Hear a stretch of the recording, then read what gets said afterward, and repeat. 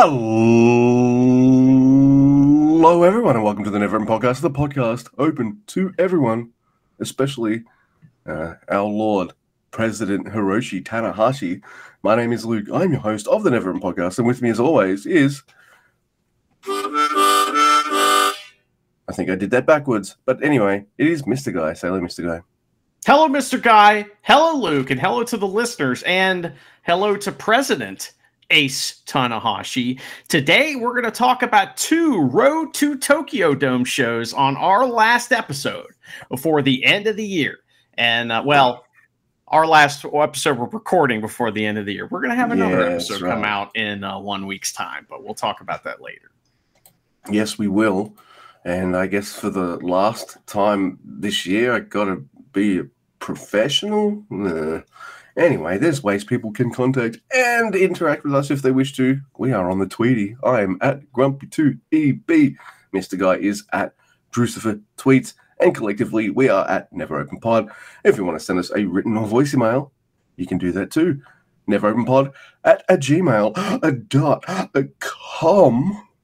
Oi, if you want to watch us, you can watch us. Yay! We have a YouTube's. It's Never End Podcast. Just look it up. Hit the subscribe thing, like all our stuff, do lots of comments, even though we probably will forget that you commented and forget. But, you know, it's a new technology and we're not used to it. The brand new thing of YouTube. Anyway, there's one more thing, Mr. Guy. Even though it's almost Christmas. Merry Christmas, by the way. Mm-hmm. You can still buy someone a Christmas present from our Teespring store if you have any left over. Sasha Banks, Barney. There you go. Yes. So, yeah. Get yourself some merch that'll make you look never as... There you go. Yes. People can even see my face. All right. And yes, you can do all those things that Luke said, and you can actually get to that website by checking the show notes on our podcast, if you were ever wondering. But Luke, we got a little bit of news. We talked about it there at the top. The New Japan out of nowhere just announced a new president, and the president of the company is Tanahashi. President Tanahashi, who's also a stank belt champ, and he's going for the TV title. Look, this is interesting because I'm like, all right, Tanahashi, I guess he was never going from New Japan. Like, we all knew that, right? Like, if you cut him, does he not bleed New Japan? You know, so it's no surprise that he does backstage shit. Like, I'm not shocked at all. He's probably helping training, all that kind of stuff. What I am a little worried is, like, I don't want to see a Tanahashi Gato where he's just going out there losing every single time, and I don't want to ever have the thought of this. I wonder who's going to get pinned in this match. Oh, probably Tanahashi. Please don't do that to me. Also, don't do the opposite of that where he's like, President, bitch, lay down.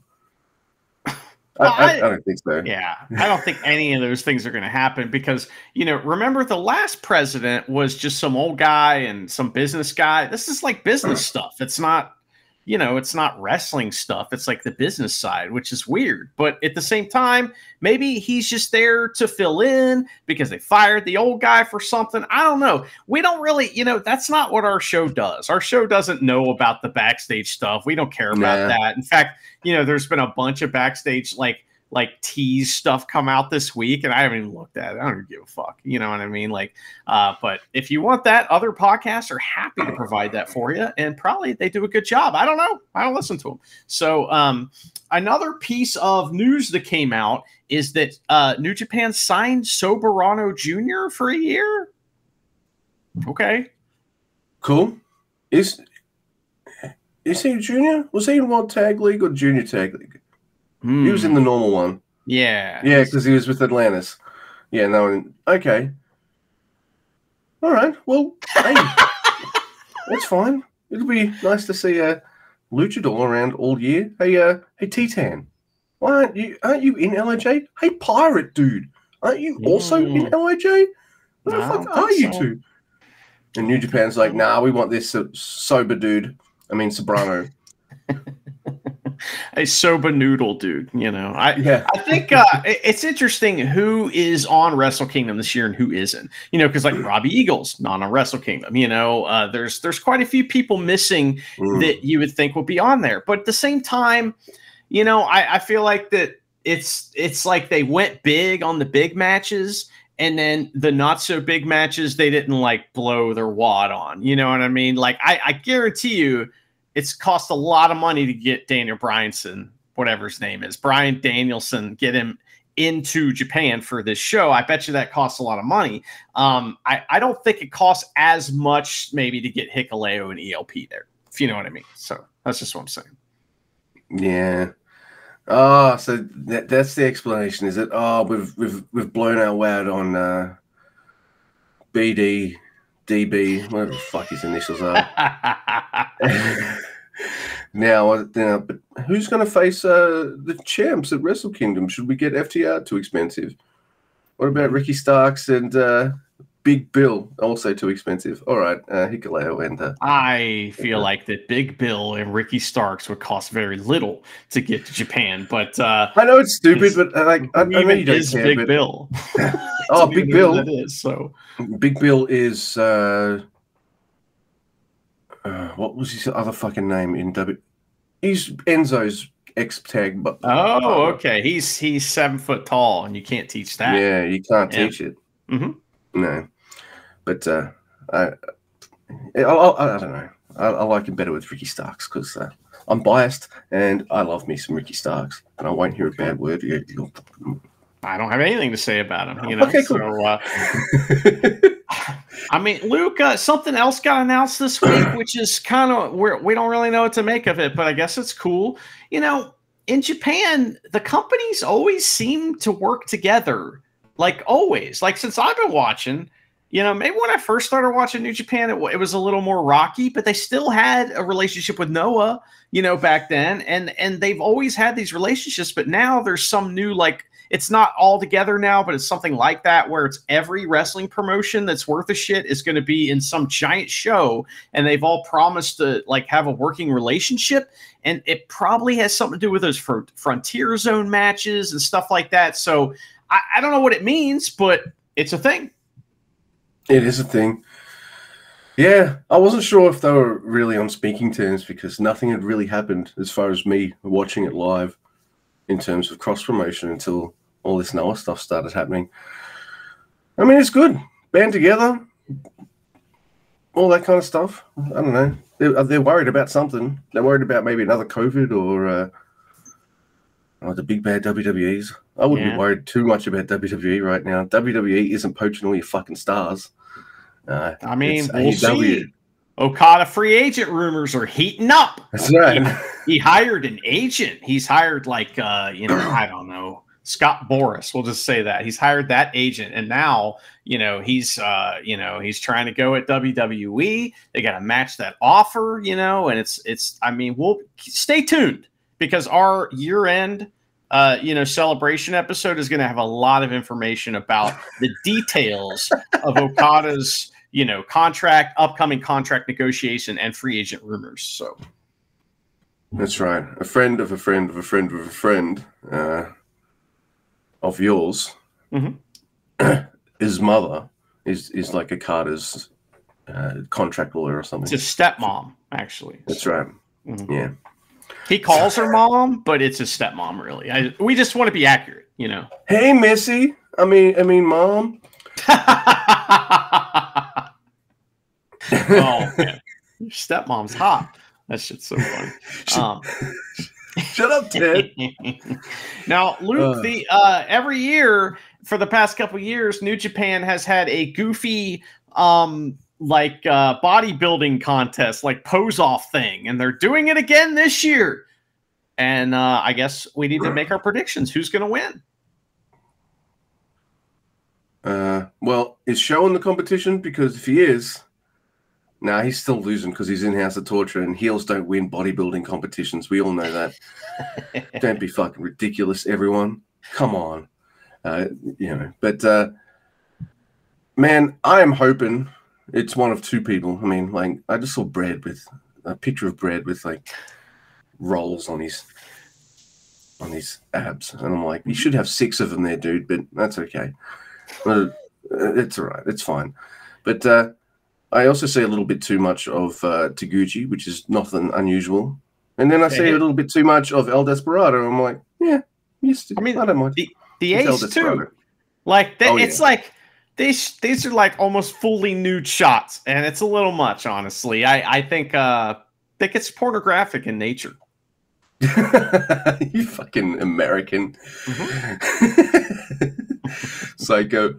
Oh, it's like when you watch something and aliens or something have to refer to Americans or another country, and they're like, oh yeah, they're all puritanical and shit. It's true. Doki, I want Doki. Like, look at this guy. Yeah, Jesus Christ. Doki looks awesome.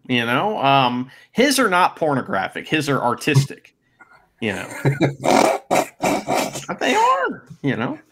They really are. Man. See, I won't laugh anymore when I see someone as tiny as Doki decide, I'm going to suplex De La Luna, Oscar Loeb, or someone tall. Instead, I'm just going to be like, yeah, he could lift you up. He could lift 2 Oscar Loebs up and suplex the shit out of him. One of the first things you hear when you train for wrestling is they just want to quash any thoughts of this, and they'll tell you anybody can slam anybody, and it's pretty true. It's almost 100% true. So it's all trick. It's all trick. Don't destroy wrestling for me. Do you mean everyone could really slam Bad Luck Fale and they just don't? If he helps, then yeah, if he's helping out. I know. Of course. All right, Okada. Your contract ends in 3 weeks. We want to see you deadlift Fale before you leave. Back injury. He's out for a year. Sorry, WWE gets. They sign him, but he's out for a year with back injury. And he has to come to America where they don't have health insurance. So it's just bad news all around. Man, I wouldn't fuck with New Japan. All right, the biggest thing. That's true. All right. Do you want to? Shall we start with some Korakuen Hall Road to goodness? That's right. We are at Korakuen Hall for both these shows. Both shows, they flew Walker Texas Stewart out to Japan for these shows. So we got him and Chris on commentary. I did not listen to the English commentary on all of the shows, because I just turned it on and it was in Japanese commentary, and I'm like, we're good, but I only watched part of this live anyway. Now, Luke, did you see the crazy entrance of Masked Horse? Because Masked Horse had a whole thing that went before the show. Did you see that? No. Okay. So yeah, when you go back, there's 2 tracks, we call them tracks or something like that. There's number 1, number 2, and each one's usually a match. Well, in this case, on this show, there's 2. The first 2, one is Masked Horse. He appears and he rides out on a horse. All right. And, it's pretty funny. He seems to have a very strong association with Christmas. He's dressed like Santa Claus, but with green. He goes over what appears to be a horse racing chart thing, up on an easel in the ring with Abe, the announcer. But it turns out what it is, he has a bag full of gifts, and it's a drawing for Christmas gifts for the marks. So the crowd gets Christmas gifts and stuff from Masked Horse, and that is the opening thing. And then there's another thing too. Did you see the second thing? I did, because they were nice enough to start this at the time the show started, and I was just like, thank you, New Japan. I'm not too sure of this man's work, so forgive me, everyone, or the pronunciation of his name. So double apologies. But a wrestler named Osamu Kido, he passed away, and there's a big memorial for him at the start of this first Road to Wrestle Kingdom thing. I think Tanahashi's there and everybody else, except for the heels. Like, Evil's not there and all that kind of stuff. So, yeah, it's funny too, because the heel wrestlers, right?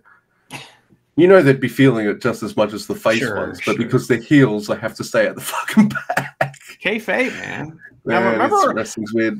when Inoki died, they had Heels the big don't mourn thing. the dead. No, that when Inoki died, they had some of the heels just kind of like looking from behind the curtain a little bit, and you could kind of see him back there. You know, that was kind of cool. But these tributes, you know, this character, I think it's Kaido, I think it is, but he passed away just a couple days ago, and he was a New Japan original. He was on the first New Japan show. You know, I have to say, like, when I pass away, man, if somehow I could get Tanahashi to hold a picture of me looking solemn in the middle of the ring, you know, my spirit will, you know, go to heaven. I'm assuming just because of that, because man, Tanahashi looking sad in the middle of the ring with that picture with all the baby faces around him, man, and the 10 bell salute, that shit is powerful. Yeah, it is. So, I don't know. I want that too now. Yeah. But I also want House of Torture there. So, what do you do? So, what heel would you have hold your picture in the middle of the ring? I mean, come on. It's evil. He smashed it. That would be great. As the 10 bell salute's going on, he's smashed it and then he's holding the picture up. And as the bells keep going really slowly, he's like slowly tearing the photo in half. The 10 bell salute stops and we look over and Dick Togo's stolen the ring bell and he's like, what? Ring bell hammer. He's like, what? Maybe he just grabs a ring hammer and just gets the 10 bells out of the way really quick. Yeah, real quick. Right, it's over. Well, I gotta say that tribute was solemn, and that was followed up by one of the coolest things on these shows that isn't just a wrestling match. Did you see the awesome New Japan 2023 highlight video package? I sure did, but tell us all about it, Mr. Guy. It is like 2023 in a nutshell. It's great. That's it. It's just fucking awesome. It just shows every big moment from 2023, like in a little 5-minute package. And I highly recommend you go watch that. I'm assuming that is going to be on Wrestle Kingdom too, because man, that video was tremendous. That's right. And well, since you're on a roll, take us through it, man. The first match off the show. Speaking of Masked Horse, he's out with his partner, Masked Bolton, who looks suspiciously like someone we know, versus Tiger Mask and Toru Yano. And Chumpy Jr. is reffing this match from New Japan Strong, and we're like, what the fuck? And man, I'm keeping my eye on him because and guess who else is? Chumpy C. Yeah, Chumpy. Because sure. Guess what Chumpy caught him do the other day? He's like, is that motherfucker taking bus lessons? Oh, no, I can't have that. He saw him doing driving tests out in the parking lot, and Chumpy slashed the tires. So that's great. So Bolton's wearing a singlet, and he hits Masked Horse with a switch for their pose at the beginning. Masked Horse has similar moves to Taguchi, I must say, but it's more like horse-like. He gets the win, but then he acts like he lost, and of course he pins Tiger Mask. But it's a weird match. I don't have much to say about it. It's fun, but I don't understand why Masked Horse acted like he lost. He acted like it was the end of the world, and he won the match. I don't want a match. It's weird. I'm watching this match thinking, like, is Masked Bolton gonna get pinned? Nah, Tiger Mask is here.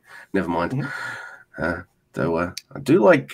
It's amazing to see Masked Bolton do the gut wrench thing that the other Bolton does. I wonder if they're brothers or something. Could be. Anyway, next we have Oscar Loeb and Yuta Nakashima. I love them. Versus Kosei Fujita and Zack Sabre Jr. I like this match too. It's a little uncomfortable though seeing Zack Sabre Jr. just fuck with Yuta Nakashima's arm, and if they're in the ring together, Zack Sabre Jr. is just gonna fucking wail on his arm. I just imagine one day, like in a couple of years' time, he's had his arm tortured so badly. Actually, he'll be on excursion by then. It doesn't matter. But he's had his arm tortured so badly that Zack Sabre Jr. is just like, oh shit, I ripped it off. Oh well. And just clubs him with it. He's like, I got another one. I got fucking free hands, dickhead. Oh, by the way, hey Zack Sabre Jr., I'm an Australian, and I'm pretty sure I can talk English gooder than some. I don't understand what you're saying. Yeah, you shut up. You've heard me talk too long for that joke to fucking work. So that's why I no sell your jokes sometimes. It's because I just don't understand you. Sorry. That's right. No, Pablo Australian. Oh, yeah. Did I do that right? Teton wouldn't like that joke, and neither would Masked Horse. I'm assuming he's Mexican. Oh, don't tell me I fucking besmirched Masked Horse. Oh, man. Well, he's in a mask. I mean, Mask Bolton is probably from Mexico too, so you better watch it. You know. All right. Well, this is a fun match, and it further cements my enjoyment of Oscar and Yuto tagging together. But Zack Sabre Jr. taps out Oscar, while Fujita has Yuto all tied up, of course. I thought that match was a blast, and it was fun because, you know, Nakashima started fucking with Zack Sabre Jr., like you said, and, like, I mean, he paid for it, man, because as soon as Zack got it, it was like, oh, I got your arm within my arm's length, he grabbed it and started fucking it up. He knows what's up, you know? And after the match, TMDK have not had their hands raised, but they go over and they sit on the apron as they tend to do, right? And Chumpy Jr. fucking walks right in between them, and we get this amazing camera shot of him raising their hands, and I'm like, oh my God!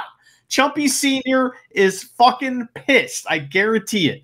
Man, he is coming for his spot, and I don't like it. Yeah, me neither. Yeah. That was something. So next, Luke, the return of two of your favorite wrestlers. It is Catch 22 and with Newman, of course, and they are wrestling Dan Baloney, Clark Connors, and Gato, the War Dogs, and Bloody Hands. Did you say Dan Baloney or Dan Blow Me? No, Baloney's funnier, right? You know? Yeah. Blow Me's funny, but like Dan Baloney is so silly. It's like, you got to go with baloney, but that's just my opinion. Anyway, so this is a weird thing that happens between these two because these guys already have singles matches booked for the next night. What we get is something different, and I'm not really sure why, but we'll talk about it. So Bullet Club, they come out, they bring out a casket to the ring with them, and like Dan Maloney grabs the mic and he's like, "Oi!" And he's like, he's talking shit, and United Empire attack him, right? So during this match, we have Yo on commentary, and he looks absolutely ridiculous as usual. So there's insane slap off between Newman and Dan Maloney. It gets scary. It gets scary levels of violence. Now, these two guys are both from Rev Pro, so they probably wrestled a lot, and it's like they know how hard they can hit each other, and it's great. Because when those two in particular are wrestling each other, it's like, we're going to go a little harder than we would versus other people because we know each other so well. It's awesome. I really miss Gato. His constant cursing is a boon to us all. So I was excited for that. He walks up to Newman, like they're beating the fuck out of Newman, right? Getting all the heat on Newman. And Newman raises his middle finger like, I'm still standing, take her, like that moment, right? And fucking Gato grabs his finger and does the the finger break, and it sounds tremendous. It was like, wow, it sounded just like his finger broke. I was like, I didn't know Gato could do that. That was really cool. He is a man of many talents. I mean, clearly, so and losing is one of them, but we'll get to that. He can blacksmith. Did you know that? Oh yeah. Do you think he like cleans the blood off his hands before he blacksmiths, or is that why his hands are plagued? Because he misses the anvil all the time. Oh, I was hoping to have some of Gato's enemies' blood just like kind of melted into like the sheath of the sword or something. That's pretty cool. Unless it's blacksmith and horseshoes or some shit. I don't know. There's always some like sword in your fantasy novel. There's one of these famous fantasy novel that like the sword drinks blood. Right? That's like I've seen that a few times in fantasy books, but there's one in particular. It's like the thing drinks blood, and so it's badass, but because it drinks blood, it's like kind of evil a little bit, kind of like the Ring, in Fellowship of the Ring. Only that thing's really evil. But anyway, so wrestling. So I miss Gato, like I said, he breaks his finger, and then there's a big hot tag to Akira. I fucking miss that guy. So did this Kurgan Hall crowd. They were bonkers all night, both nights, just losing their mind. I mean, Masked Horse shows up on a horse. They're like, ah! You know what I mean? Fucking Gato breaks dude's fingers. They lose their mind. They're losing their mind, at Akira as well, because he's running wild, right? And then it's just getting good, it seems, right? And Gato's pinned by TJP. And I'm like, oh, okay. Well, that's a preview match. It's fine. But after the match, Bullet Club beat the shit out of everyone, of course, and they pose with the casket. So they're getting ready to leave. And it's like, oh, man, well, Catch 22 needs to do a promo, right? So we should definitely have Akira do the promo, right? Because he's like, yes, do it. Face. Let's get him. Oh, no. TJP grabs the mic, and it's not good.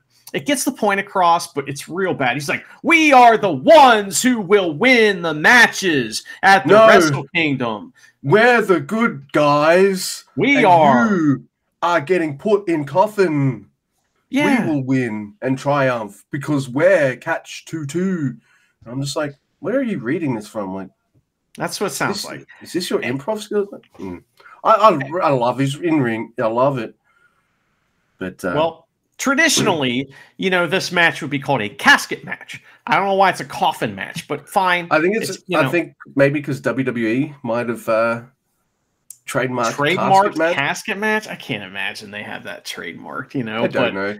I don't know. By the way, I love what was the one casket match? Undertaker versus the sumo guy. It's fucking awesome. Anyway. Yokozuna? Yeah, that's a great. By the way, all right, Andy. So, Catch 22 and Bullet Club War Juniors.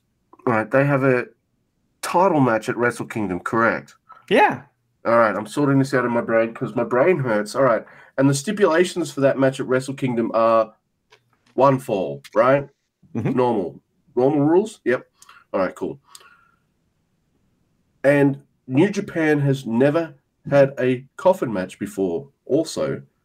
So I am just like, okay, why don't you do that at the Wrestle Kingdoms? That'd be a cool novelty. Why don't you do it there instead of some fucking rando end of the year show that only idiots like us are watching because we're doing this? Like, what do you? I mean, I like the match. Don't get me wrong, but I'm just like, isn't this like an end of a feud thing? Not like the thing you do. Hey, we're on the road to this place. Yeah, let's have a hardcore match. Let's bust out the steel cage, Yeah.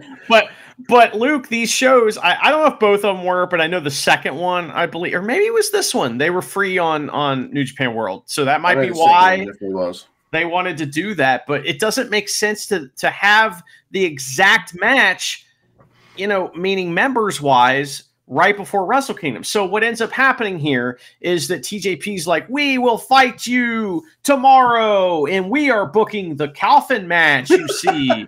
And like that's what he says, right? For titles to be online. So anyway, the next night they're gonna have a team coffin match, which has another, we'll talk about it. Something else pops out in the middle of that match that's another gimmick that's like, okay, what? Like, but I'm not mad these guys are wrestling, but it's great. Any of these matchups we're previewing, it's the one that doesn't need a gimmick. So just my opinion, Like I don't know about you, but I'm already invested, sold on this War Dogs Catch 22 feud. So like I didn't really need this. I was actually like, all right, we're gonna talk about it on the second night. I like that match, by the way, and there's some gnarly shit in it. But a part of me was really looking forward to those two singles matches. Yeah, me too. Because you knew it was going to be the thing where it bled into the other one. And that's always fun.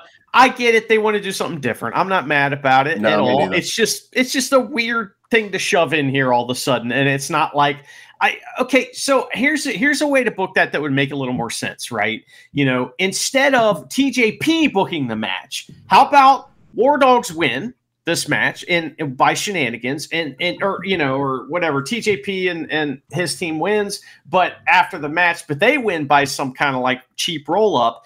And after the match, the War Dogs are like, hey, how about, when our leader came in, he said we want to bring titles or bodies, but we want to bring both. Bang! So boom, we got the caskets. Now you got the connection. We're missing that part. Maybe that was said in backstage comments that we missed or something. It could be, Dude, as soon as you said oh my God, he's leading up to titles, bodies. I'm like, oh. They already have the titles. So now they're bringing the bodies too. It's like, okay, I get it. But yeah, no, that's pretty. Yeah. Oh, wow. By the way, did you see Dan Maloney's pictures as far as the bodybuilding? Jesus fucking Christ! The guy needs to drink some water. His veins, like the blood in his body's trying to escape his body to seek moisture. Drink some water, man. Damn. I'm going to shock the world here by letting you all know that I don't look up all of these. It's not as if I was like, you know what?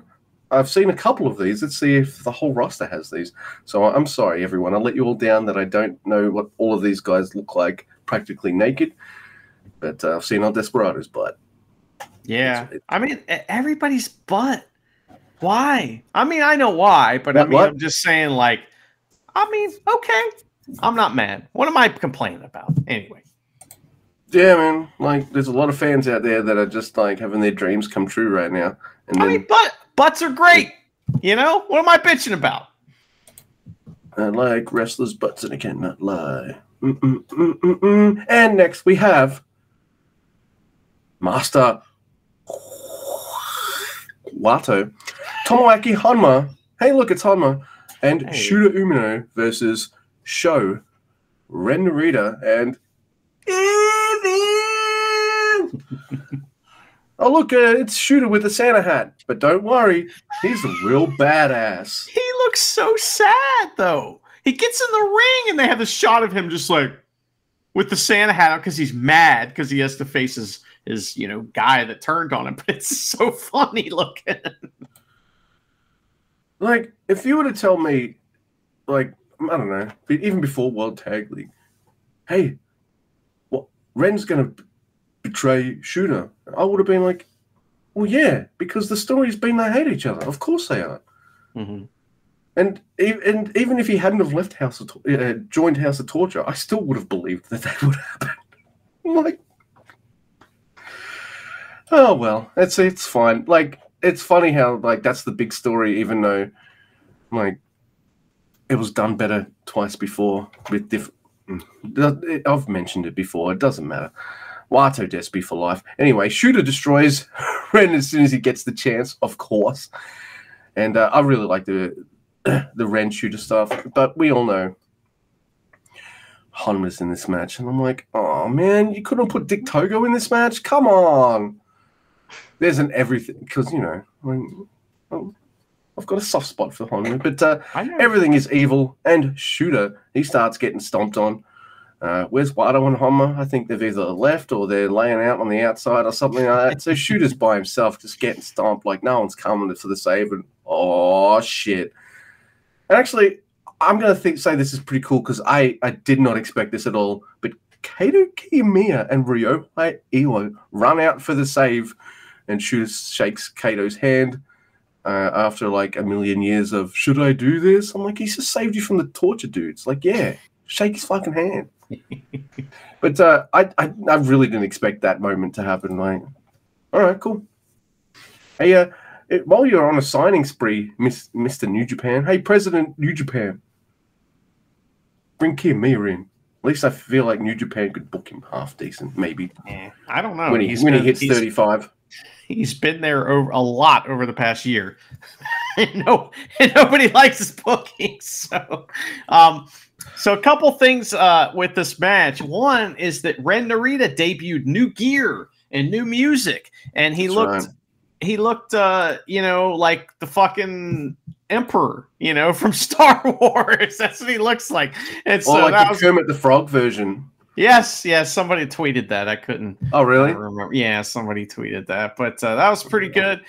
It was a wrestler that tweeted that too. I can't remember who. So, but anyway, so he debuted new music, and then something else that was pretty cool is that this whole thing, a lot of the people that are in that crowd at Kurgan Hall come to Noah shows too.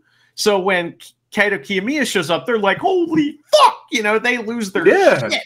And they also know that this is to pimp a match that's going to be on the big New Year's show for Noah, where it's like House of Torture versus a bunch of Noah guys, and Kaito Kiyomiya and Shota Umino is going to be on that show too, which we will be covering that show. So that's pretty exciting. I thought this was a perfect preview for that show too. I like that. So yeah. Anyway, well, next, Luke, yes.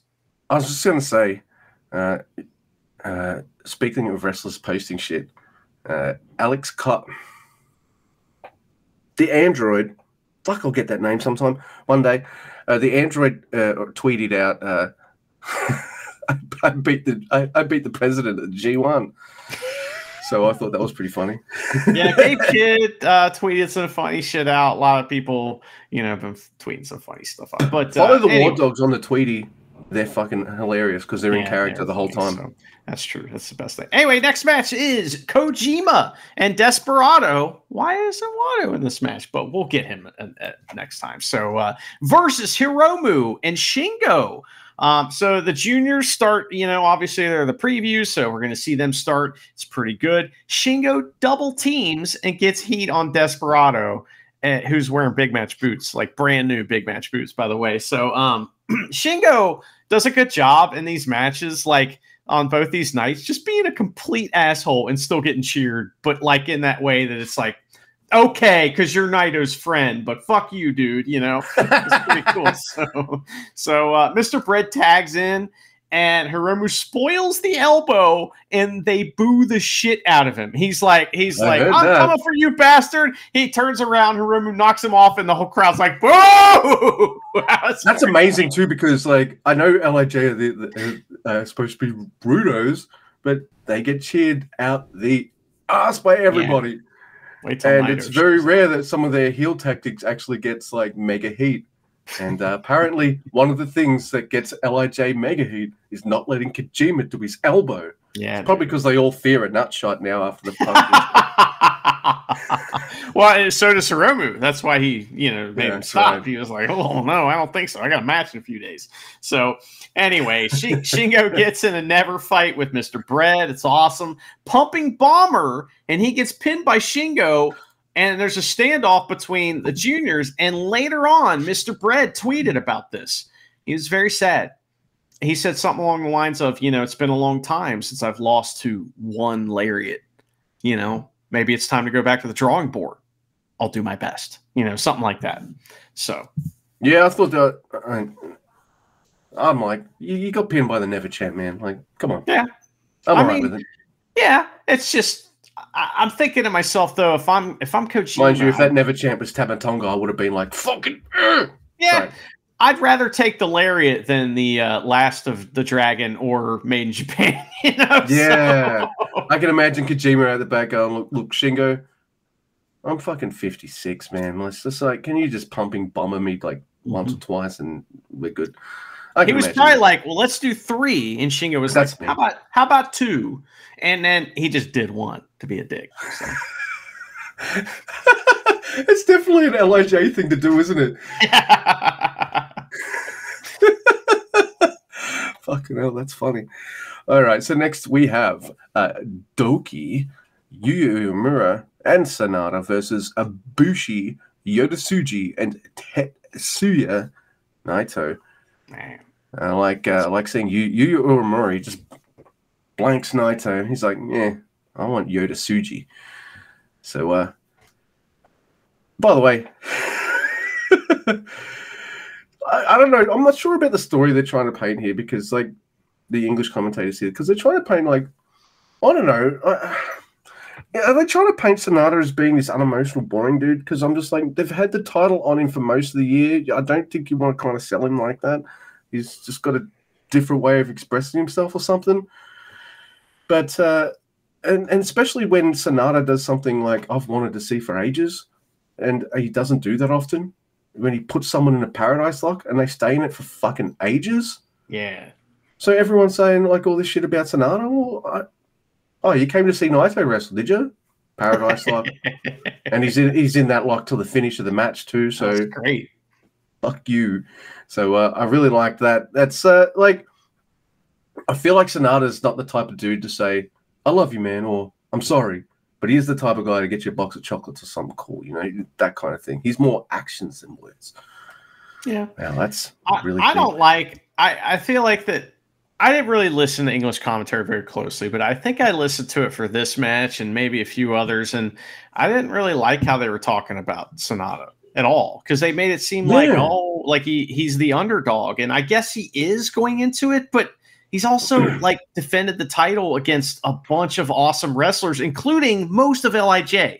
So they didn't bring any of that up, you know what I mean? So, but this match is kind of telling a story a little bit too about maybe, Yuya Uemura, he really wants to have a singles match with Tsuji, right? So, that's kind of, there's a lot of teasing there going on where they're going to wrestle, but no, LIJ fuck it up and all that stuff. And man, the Korakuen Hall crowd wants that match more than they want anything else, I think. More than anything else, they want that match because they go nuts anytime those two touch, and that was a lot of fun. Yuya Uemura is crying for that match, and I just want to say Yuya pins Bushi, by the way, so yeah. Yes.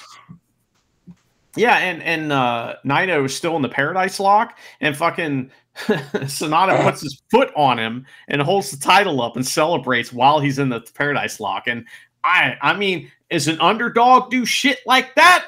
I thought that was really cool. Yeah, I don't know. Like, I feel like his run's been pretty successful. If it wasn't, I don't think they would have let him have the title for this long, right? They would have been like, "Oh, it's not working. Let's get." But we see with our Western eyes and being like, "Really, Sonata?" Then over time, I don't know. I feel like he works more in Japan than I do than maybe say internationally. Yeah. But when he works in Japan, he really, really. Yeah. Who cares about internationally? Right now, this Wrestle Kingdom's a show for That's right. You got Daniel Bryan Danielson, whatever. I mean, what else you want? So, well, next, Luke, we have the match that I got up to watch live. This is going to be long, so strap in. It is, whiskey on a pole ladder match, pretty much, for the Kapow Provisional Championship. It's Taichi versus Kanemaru. Now, before the match, we get some hip-hop music that plays, and Chumpy comes out and oversees setting up for the match. And it's so funny, dude. I mean, one of the, wrestling cliches is the guy climbs to the top of the ladder, and he can't unattach the fucking belt, right? The clip, he can't get it done. Chumpy can't get it clipped to raise it up. They got this pole suspended between two different lines, coming from the ceiling. And in the middle of it, in the middle of it is a plastic bag that you can see right through. In that is a bottle of whiskey. He's going to attach that by a climbing clasp, and he just can't fucking do it. It takes a while. So eventually they get it, they raise it up, and it works really well. I mean, when you're looking at it, when they're first setting it up, you're like, I don't know, but it worked perfect. So anyway, so the match starts when the competitors come out, and it's just the two competitors that start the match. There's no sign of any members of Just Five Guys or Hot. So Kanemaru takes Taichi to the outside and goes right for the whiskey. And Chumpy helps steady the ladder while yelling at the combatants for using it. It's really good. He's like, hey, get off of there. But while he's doing that and pointing, he's got his foot on the bottom rung trying to steady. Yeah. Oh, man. Ref Chumpy. He's good. That was fucking awesome, man. He does that quite a bit in the match, and it's excellent. So, but then the match kind of grinds to a slow pace here at the beginning, where Kanemaru just keeps hitting Taichi with the ladder and then trying to get the whiskey. And that goes on for a while. There's a tug of war with the ladder, and that's really cool. And Taichi reverses the pressure, sending Kanemaru into the corner by the ladder. And Taichi gets a new ladder and very kindly attacks Kanemaru with it. So Kanemaru gets back in control by using a ladder on Taichi's kicking leg while he's climbing the second ladder. So Taichi's climbing up the ladder to try to get the whiskey. And by the way, the rule is you can use the whiskey if you're the one that gets it. If you didn't get it, you can't use it. That's the whiskey bomb. No. Right. So, and anyway, so Taichi's climbing up the ladder. Kanemaru swings a ladder at him, hits him in the leg. That shit was great. So I really enjoyed that. But Kanemaru gets the whiskey first. Here he is. And he takes 2 long drags off the bottle. And he missed Taichi as he's trying to climb up the ladder to get him. So Taichi catches Kanemaru hitting a flying nothing off the ladder, though. And Taichi tries to use the whiskey bottle, but that's against the rules. And Chumpy's like, no. And he picks it up and walks over and calmly gives it back to Kanemaru. Now, listen, Chumpy. That's not the rule. The rule isn't he's the only one that can touch it. He's the only one that can use it as a weapon. So you should have taken it from Taichi and then been like, hey, let me walk over here calmly and hand it to the heel. So maybe he's really illustrating the point. You can't use this. Let me show you how this works. He uses this, Taichi. No. Oh, man. Well, that was really funny. So that happens, and so he has to get the whiskey back to Kanemaru. And whiskey, Kanemaru, of course, has the age-old, thing that he uses, which he's already begun, which is a little bit of fuck your leg, his favorite tactic. So he goes with that. Taichi's kicky guy, so it makes a lot of sense. Taichi gets real mad, though, after some shitty kicks from Kanemaru. Figure 4. And that leads to a big double down, or after a big double down for a rope break. Whiskey gets poured into Taichi's face, so he spits it back at Kanemaru, and that's legal, I guess. That's okay. So, basically he poured it in his face, but he captured some in his mouth, used that as mist. That's allowed. He can't use the whiskey bottle. So Taichi's going to allow this. Yeah, Taichi's on top after, he gets the whiskey bottle, and Chumpy tries to stop him, but just walks around like selling and yelling, so he grabs the bottle and just starts walking around with it, going like that. It's weird, but anyway, Taichi drops the bottle and hits the biggest dangerous suplex of all time. It was insane. He goes for Black Mephisto, the lights go out. Little problem here. Somebody fuck this up, because the lights go out and they're still in the I'm going to pick you up for Black Mephisto position. Well, Chumpy is going to do some stuff while the lights are out, and House of Torture obviously going to do some stuff, and some asshole at ringside has their phone light out or something, because you can see what's going on, and that's not usually the case. So that was disappointing. They fucked up the lights out thing, but is what it is. Hope that fan got ejected. Yeah, so bearing skeleton or something. So House Torture take out Chumpy. They attack, and Dick Togo hits. He gets the ladder in the ring. They hold Taichi upside down, and he climbs one rung and looks at the crowd. Climbs another rung, looks at the crowd. I was like, boo! No, giant karate chop off the fucking ladder. It's really funny. So, and then Yujiro and Ren run out, and they have 2 handles of whiskey. Now, Luke, in Australia, is that okay, so we have a 5th of whiskey, which is the average bottle of whiskey. That's the bottle of whiskey that Kanemaru normally has. The bigger one we call a handle. What do you call that? A liter.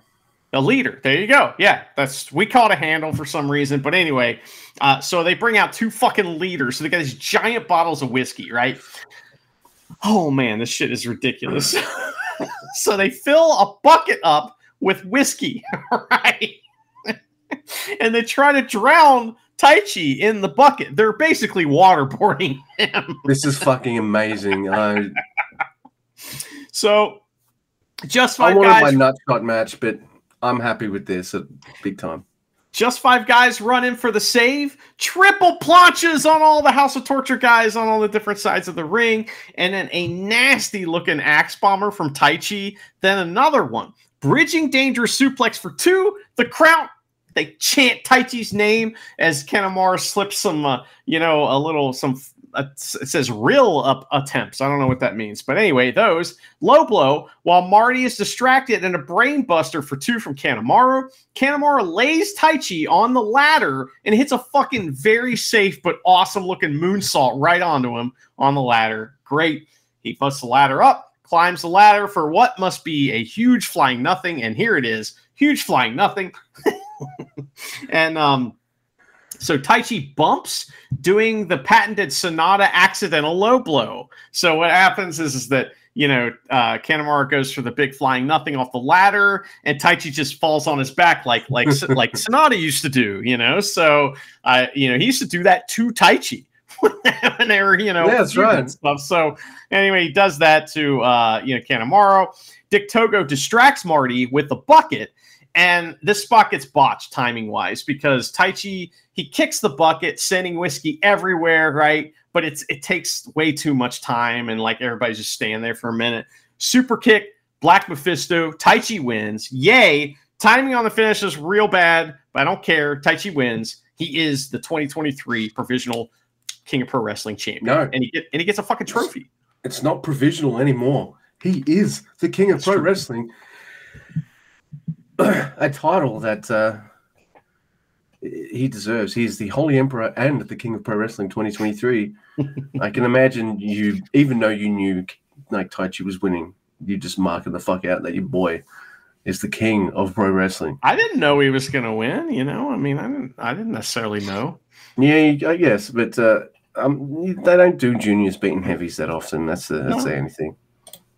But yeah, is a son of a bitch, and he's got a lot of help. Oh, motherfucker! And Show beat him, and you know, so I'm just saying. You know, I wonder if Taichi's just going to keep feuding with House of Torture guys. Just who's next? Which guy's next? You know, for Taichi. But what did you think of like that match in general, and also what did you think of the cleanup job afterwards? That was fascinating to watch. Have to get the fucking mops and shit out to get the thing clean and everything. Didn't take too long. It was nice and breezy. Like I remember those for years. They just have intermissions during shows and stuff. So it was actually kind of nice to have a little break. I didn't even see all of the cleaning. I'm like, what are they doing? Oh, they're cleaning all the alcohol. They switched the canvas. I'm gonna go get alcohol. Yeah, they did. They peeled it off and switched it. And now at WWE and AEW shows, the way they do it, they just have like 5 canvases they put on at the beginning, and then they just pull one off, and you got a new canvas. You know, but New Japan pulled off the old one, put on the new one, and they had to dry all the padding underneath, and it was just fun to watch. I like that. It's do you reckon the mats are absorbent enough so if Moxley bleeds, it doesn't bleed through to all 5 mats? All right, vapor barrier, blood barrier, you know. So, all right. So you took wonderful long notes for that match, and I'm here to inform you that I have some pretty gnarly notes for this main event as well. This match was really good, right? I mean, people are freaking out about it. I don't know if it was as amazing as everybody says it was, but it was very good, you know? I mean, like, it's not going to end up on my 2023 top 10 list, best of years, end of year spectacular, because, you know, I've already done that. We already did that, yeah. Yeah, so, you know, might be it's sort of, I liked it. Like, I'm not going to go gaga over it, but I did love certain portions. Anyway, it is Great Cobb. Great Cobb? Mm-hmm. Yeah, it's Great Khan on the Cobb. On the Con? There you go, with Hanare versus the dream team of Okada, Tanahashi, and Ishii. I like this part. Cobb tries to get into Okada's head a bit at the start of the match, and it works. He catches a drop kick, does a stalling suplex. He puts him in a stalling suplex position, and then just chucks him. Like, god damn. So, someone doesn't care that Okada's a top guy. Wow. Just fucking dumb. It's going to chuck this guy. Cobb then gets like Okada draped like over his knee or something and just plays fucking guitar just to taunt Tanahashi. That's pretty fucking funny. Then Chaos triple team Jeff Cobb like heels. So, all right, they're going there. Tana gets his revenge and guitars at Cobb. Taboos. Wow. President Tanahashi's got heat with Korakuen for daring to play guitar on Jeff Cobb. We get Cobb beating the shit out of Ishii, and then the Empire take over. They wail and they wail until Cobb's back, and then they wail on Ishii, or Great Khan does, Hanare does, then Cobb comes back in. And Ishii's like, you know what? I've had enough of this. I'm going to lean into the strikes. And then he just fucking crumples like a paint, like Ric Flair would, just like a heavier sack of shit than Ric Flair would. It's amazing. I really like that. Ishii finally hits Cobb with. By the way, like on the Dream Team side, they were all good, but there's one MVP. Yeah. And dare I say it, there is for the Empire boys too. And we'll get to those two gentlemen in a minute. But Ishii hits Cobb with a suplex.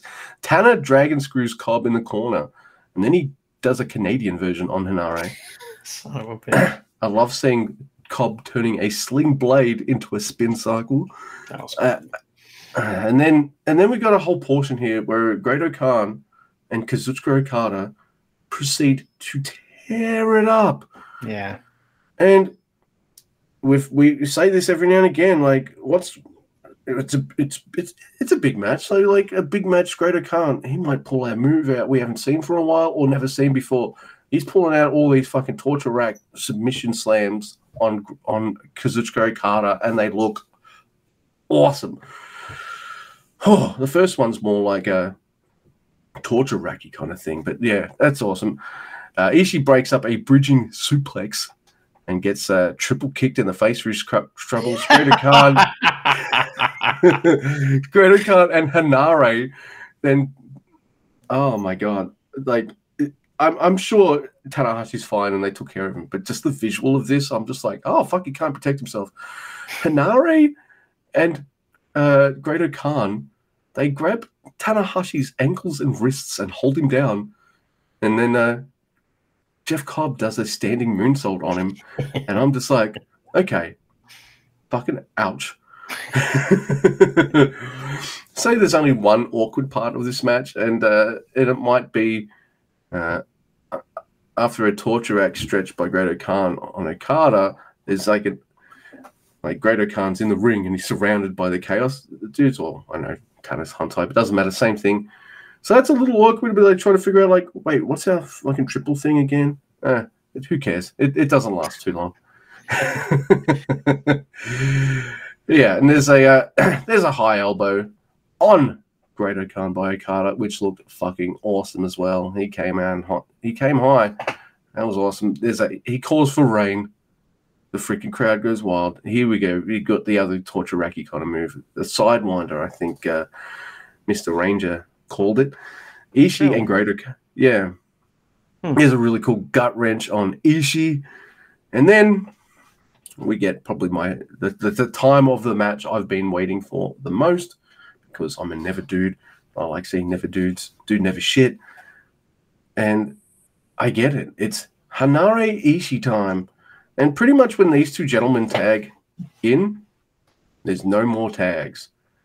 And this is a New Japan staple, and I don't mind it, because look, you look at the Dream Team. Who's the most pinnable? Yeah, it's Ishii. Though Tanahashi can be pretty pinnable sometimes, but it is Ishii. Well, on the Empire side, you probably could have chosen Great-O-Khan or Henare. No offense, gentlemen. I love you both. But I guess they went the Henare route in this route. So here you've got two guys, you know Okada's probably not getting pinned. Tanahashi, Cobb probably not. So this ups the stakes. It's why Yoshihashi ends a lot of his tag matches, because he's stank butter and he's probably going to lose. Right? Oh my god, there's a thunderbomb on Ishii straight away. Back suplex by Ishii. Pandemonium hits. Like, everyone just does their shit. There's a huge double down as everyone takes each other out. And then Ishii, dragon suplex on Henare. There's some stiff strikes, and then a gnarly powerbomb on Henare as well, which looked fucking ouch. Great-O-Khan and Cobb help Henare powerbomb Ishii for 2. Okada breaks it up. Tanahashi. Oh, and I thought this would figure more into the finish more, but I feel like they're playing maybe a little bit of the long game for this Ishii-Tana feud. Yeah. I was starting to feel like, is this just fantasy dream book shit? Are they actually going to do something about this? One day. But and then it might be a year from now, That's right. Then Tanahashi accidentally swats Ishii because Henare ducks. And I'm like, all right, I don't need to see the whole feud play out right now. But all right, hopefully you're laying some groundwork there. I'm like, all right, Rampage for 2. I start getting really excited. There's headbutts by Ishii, which ends when Henare just knees him right in the fucking face. Streets of Rage, no. These two guys just pretty much beat the ever-loving shit out of each other. Like, some of them, like, I know they're probably fine, but some of these bumps, some of these headbutts and shit, and I'm just like, are you okay? Are you okay, boys? No, they keep getting up. By the way, that second rampage tackle that Henare puts on. Yeah, dude. Fucking huge. Oh, my God. And I'm marking out because I'm like, oh, my God, put some gold on this, man. Please. Please. Like, the Dream Team don't need those belts. And I mean, I know it's only the same belts, but we live in a world where Yoshihashi's a 3-time tournament winner and a multi-time champion in 2 different divisions, the Stank belts and the tag team. But yeah, even still, I have not seen gold on Henare, and I'm just like, come on, man. Yeah. And I want to see him do stuff with Great Khan as well. So I'm getting pretty excited, and I'm getting pumped up because they're making me believe that Henare is actually going to beat the shit out of Ishii and get the win. I'm ready for it. I'm ready for it to happen. I'm loving this. I'm loving this. Brainbuster. And I love Ishii, by the way. Brainbuster. Boo. It's like, fuck you, man. But not only that, like, these two men didn't just do lots of stiff strikes and stuff. I'm pretty sure between them both, they did all of the different types of suplexes, almost all of them. And I loved every second of that. So, yeah. Henare, what a performance. Put him in the Never division, please. He's amazing in it. I mean, he kind of is. I mean, he always shines when he's facing those kinds of guys, and has since he's been in New Japan. That was when we were like, okay, do this. We used to be like, why? We don't really get this guy. And then he'd have a match like with Ishii or, someone like that. And we'd be like, hey, this is what this guy needs to be doing. So we got a big dose of that here, and it was awesome.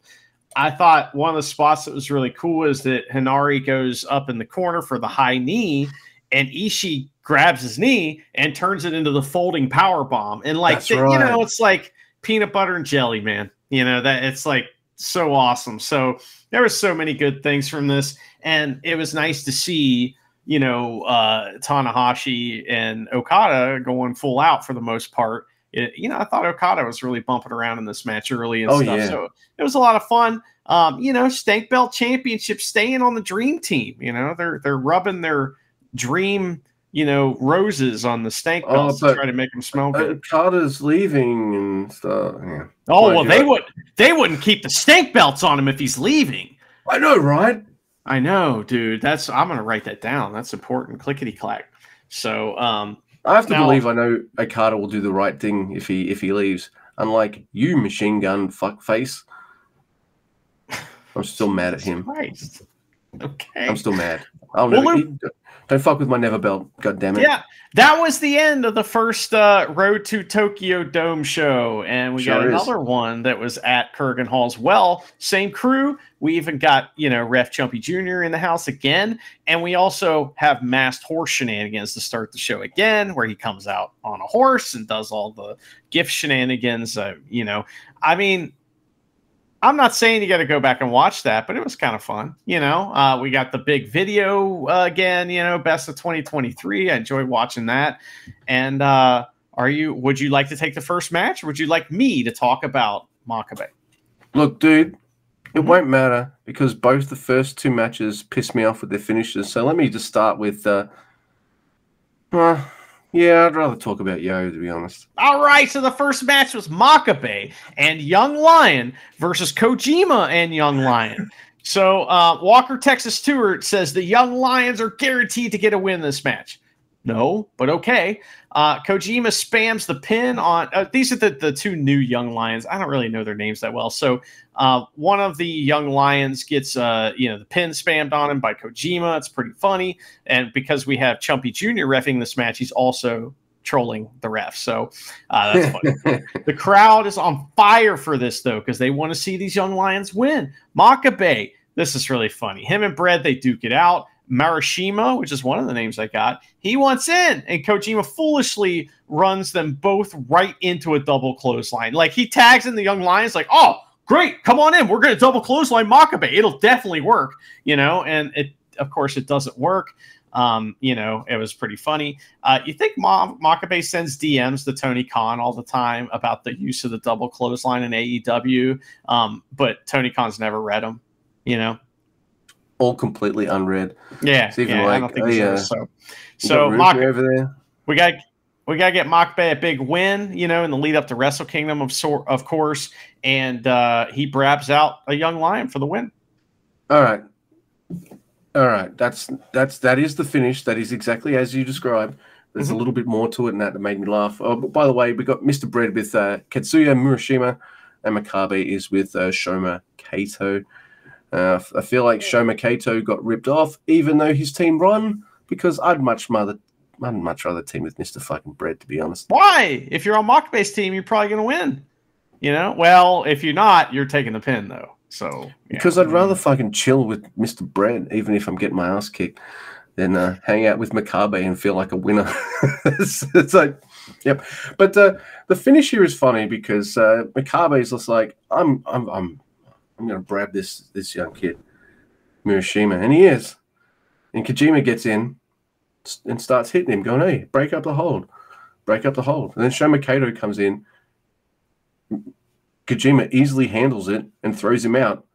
And then rather than keep punching Makabe to break up the hold, he exits the ring to go beat up Shoma Kato some more. And meanwhile, as he's doing that, Murashima taps out. Yeah, I guess he's just like, hey, you're online. You figure it out. Yeah. I feel like both Makabe and Mr. Bread were having a bit of fun with the Young Lions in this match too, because they're green as fuck. Not a bad way. They're just new. So I feel like both men were having a bit of fun with that.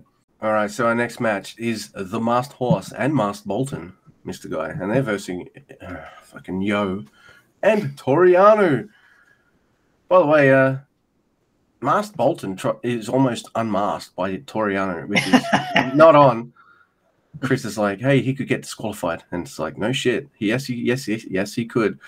Masked Horse, what was he doing? Dude, what was he doing in the corner? What was that? Well, he was, so we know that Yo has a urine problem. He has to pee all the time. He's incontinent. And so it turns out that Masked Horse knows that as well. We suspect that he learned that from Sho. And, Sho's been running around backstage telling everybody about that. And anyone, but here's the weird thing. You'd think Sho knows about it because of them tagging together, but no, he knows about it because he read the diary. So anyway, he would, Masked Horse has Yo in the corner and he starts pushing on his bladder. It looks like he's grabbing his dick, but really he's pushing on his bladder. So that's what he was doing. I'm glad you were there to see the distinction. Thank you. Mm-hmm. Thank you for helping me with that. Masked Horse then starts whipping Yano with a crop, which makes me laugh. And then the ref's like, no. So Masked Horse is like, fine, and then stuffs the crop into his tights. Like, okay. Yano makes him run. I'm like, all right, Masked Horse has got a bit of a gallop on him. Yeah, no. Here we go. Thank you. Gallop thing. Yeah. Just get the two coconuts together like... yeah, exactly. So. Like the Monty Python movie, yeah. Yo crops Masked Bolton's ass quite a lot. Mm-hmm. But it's all right. Masked Bolton gets some revenge by cropping Yo's butt a little bit and then just going like, man, that's boring. I'm just going to gut wrench you until you piss yourself. God. The bladder pressure from that move. Oh my God, it's genius. When you ask someone how much you can bench, like they'll give you a weight. And Masked Bolton's just like, I can bench a Honma or I can bench a Kojima because I've seen him do the gut wrench thing on Kojima as well. Holy fuck. He can bench Yo, and then the follow-up question is, well, is his bladder full or not? And Masked Bolton looks at you and says, what do you think? Yeah, but look, then the horrible happens, and I'm just like, do you want me to enjoy wrestling, New Japan? Because I just watched Makabe win. Oh, look, yeah, Yo just pins Masked Bolton. Poor Mars Bolton. Who could possibly care? Boo. Yeah, I know. I mean, who could possibly care? There was something shocking. I don't know if you caught this, that Chris said during this match. He said that he has heard a rumor, maybe from show, we don't know, that Mass Bolton was trained by Max the Max, which I found to be shocking. So, but that's what he said. Does that mean he's been training with real swords? Yeah. So, yeah, we go. Next, Luke, we have a match that I gotta say I kind of like the preview match better with this one, but this one was really good. It was Ishii versus Newman, and okay, this is a really important match for Newman. All right, because this is his first singles match in New Japan that I'm aware of, and it's the only chance. It's the end of the year. The crowd's like, Newman gonna get his first win. You know what I mean? That's what everybody's thinking, right? So we hear Newman's music for the first time, I think. I think maybe we've heard it before when he one-time pinned a Young Lion or something in a multi-man tag, but I don't know. Probably not. So Ishii dominates Newman and shows that his dominance through the language of Brabs. He does. A painful language. And Ishii kind of works the lower back a little bit. And Newman hits a monster drop kick in the corner that was so awesome. He even gets a lariat on Ishii for 2. Ishii counters speed with power. And Newman really, I got to say something about him. So, no one ever talks about this because people don't really like it. But at the same time, it's kind of part of wrestling, is slapping the leg. Right? It's part of wrestling. And, I know it's not something that you want every strike to be that way. But, one of the reasons the Young Bucks are great is because they're really good at that. I mean, excellent. They do it in a way where it sounds like the guy's getting hit twice. You kick someone in the jaw, you hear 2 slaps. You hear the slap of the kick and his teeth, hitting the top. It's this crazy sound, right? And Newman is excellent at slapping the leg, man. Excellent. His timing is beautiful, and you don't even see him do it. It's tremendous. So I thought, I just had to point that out because some of his kicks and his strikes look so good because of the good timing with that. So he hits a fucking triangle moonsault to the outside on Ishii. Yeah. And Newman fires up, but he runs right into a lariat for 2. Reverse Tree of Woe that kind of almost gets botched. He kind of Ishii launches him out of the ring, but it's supposed to be he jumps up a little too high as well. Yeah, I think he was supposed to jump to the second rope or the top rope, but what ends up happening is he's Tree of Woe, but on the outside, and so he has to get help back in from Ishii. So they can keep going, and that was kind of funny. So big slap from Newman, and he hits a huge missile drop kick off the top, and here he goes. He's powering up, but drop kick, power up, Spanish fly for 2. That was awesome. The crowd is just fucking losing their mind because, like I said, they think Newman's going to win. And fuck Ishii. You know what I mean? He's in that asshole tag team with the stank belts, Fuck him. So it just pissed me off, too, by pinning Hinaro the night before. Right. So yeah, go Newman. Bridging suplex for 2 from Newman. Os cutter from Newman, and it's a big os cutter, and everybody's freaking out. And he gets that for a very, very, very close near fall. Something we didn't mention before that I just have to throw in here real quick is one of the things that made the Ishii versus Hinari stuff so good in that other match and that in the Stank Belt Championship match was because both guys were doing the 2.9999999 kick out. It's so well. That happens a couple times in this match. Ishii's doing it for him, and it's pretty cool. So Newman tries a fucking Phoenix Splash, but it doesn't work. Big strikes back and forth, reversals galore, and near falls for a near fall for Newman. He gets a couple. It's really great here. It's what you want. It's the end of an awesome New Japan match where there's just all these counters and near falls and all kinds of stuff going on. It's so good. Brainbuster. Ishii wins, but huge Newman chant after the match. So, I mean, I don't know. Big coming out party for him. Hopefully he's sticking around if we're going to see him in singles matches. He's got to be in Best of Super Juniors, right? I mean, if he's a junior, he's got to be in there. I don't mind where he turns up if he's going to do matches like this. Is it perfect? No, as you said, he nearly gets dumped on his head in a Tree of Woe on the outside. I don't know. It's fine. For his first big singles match in Korakuen Hall, apart from that one moment, yeah, it looks stiff as fuck. But Ishii looked after him. and he showed off some really awesome skills. Like that fucking moonsault was amazing. The Oz cutter was really cool too. Yeah, I really like Callum in this. So more singles matches, please. So, I'm not surprised Ishii won. I always knew he was going to win. Like, what? Okay. Come on. How did you know? He does have the respected and cherished stank belts. So yeah, but I did like that the Korakuen crowd was like, hey, all right, that was really good.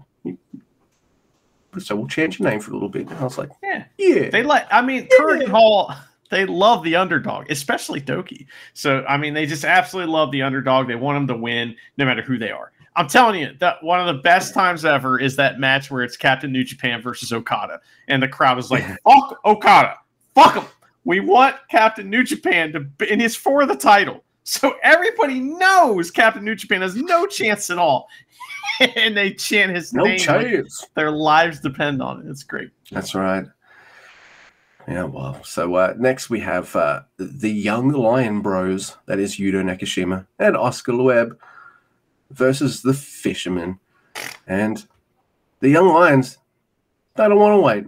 They just get up in the champs' faces and just start whooping ass. What's my favorite thing in this whole match, everyone? Oh, it's not only seeing Yoshihashi get brabbed, it's Yuto Nakashima going like, I'm going to do a fucking Tenzan brab on this motherfucker right here. He did. That's great. And I'm just like, you're going to pay for that in a minute. But, man, I love that. Yeah, that was really cool. This is a short match, though. Young Lions, they put on a good showing, but Shoto and Yoshi wins. But, yeah.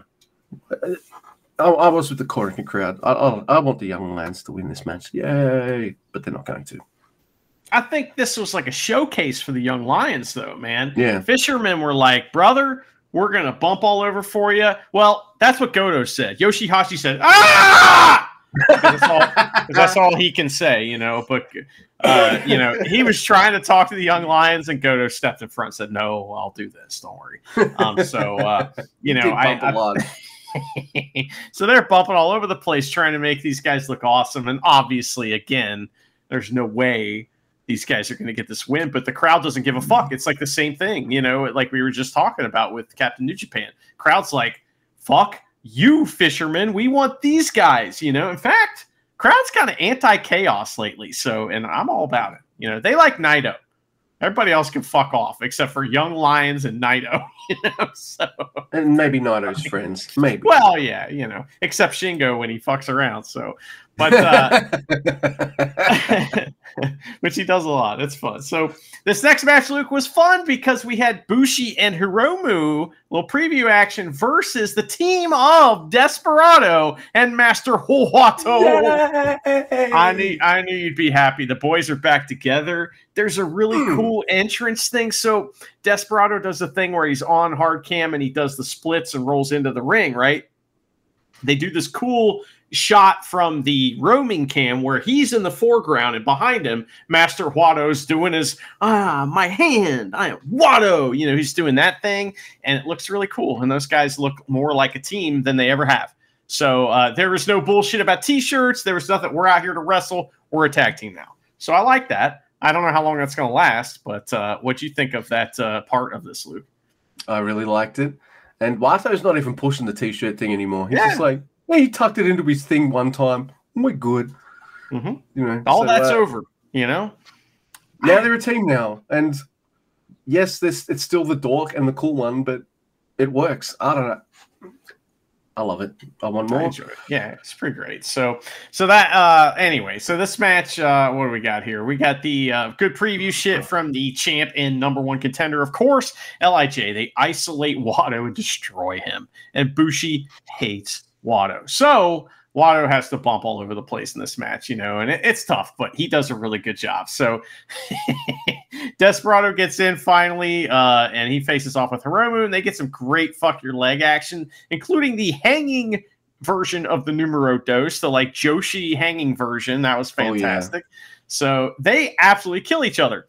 And then they get tired of killing each other, and they tag in Bushi and Wato, and they wrestle for a bit. It's very good. Those guys have always had good matches. Remember, Bushi versus Wato was the first time that we were like, Master Wato, First time, it was like in Best of Super Juniors. That was the first time we ever like kind of got him as a wrestler. So that was cool. Watto dodges the MX, and we get a bunch of roll up near falls. And then Watto pins Bushi with a jackknife pin where he's like holding both of Bushi's arms at the same time.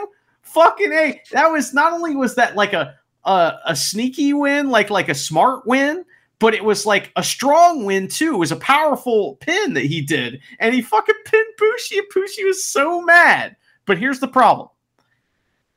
Chris Charlton acts like Watto's win is meaningless, and he continues to just trash Watto. And it's like, what the fuck? The dude just beat Bushi, and he won Best of Super Juniors, man. Let's not train the new guy to bury Watto, please. But that's what we're doing here. That pissed me the fuck off.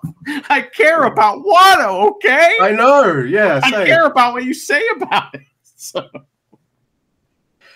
Look, if he's cool enough to team with El Desperado, shut the fuck up. Is he a dork? Oh, hell yeah. Yeah, so am I. I do a wrestling podcast, but, Watto's an even bigger dork.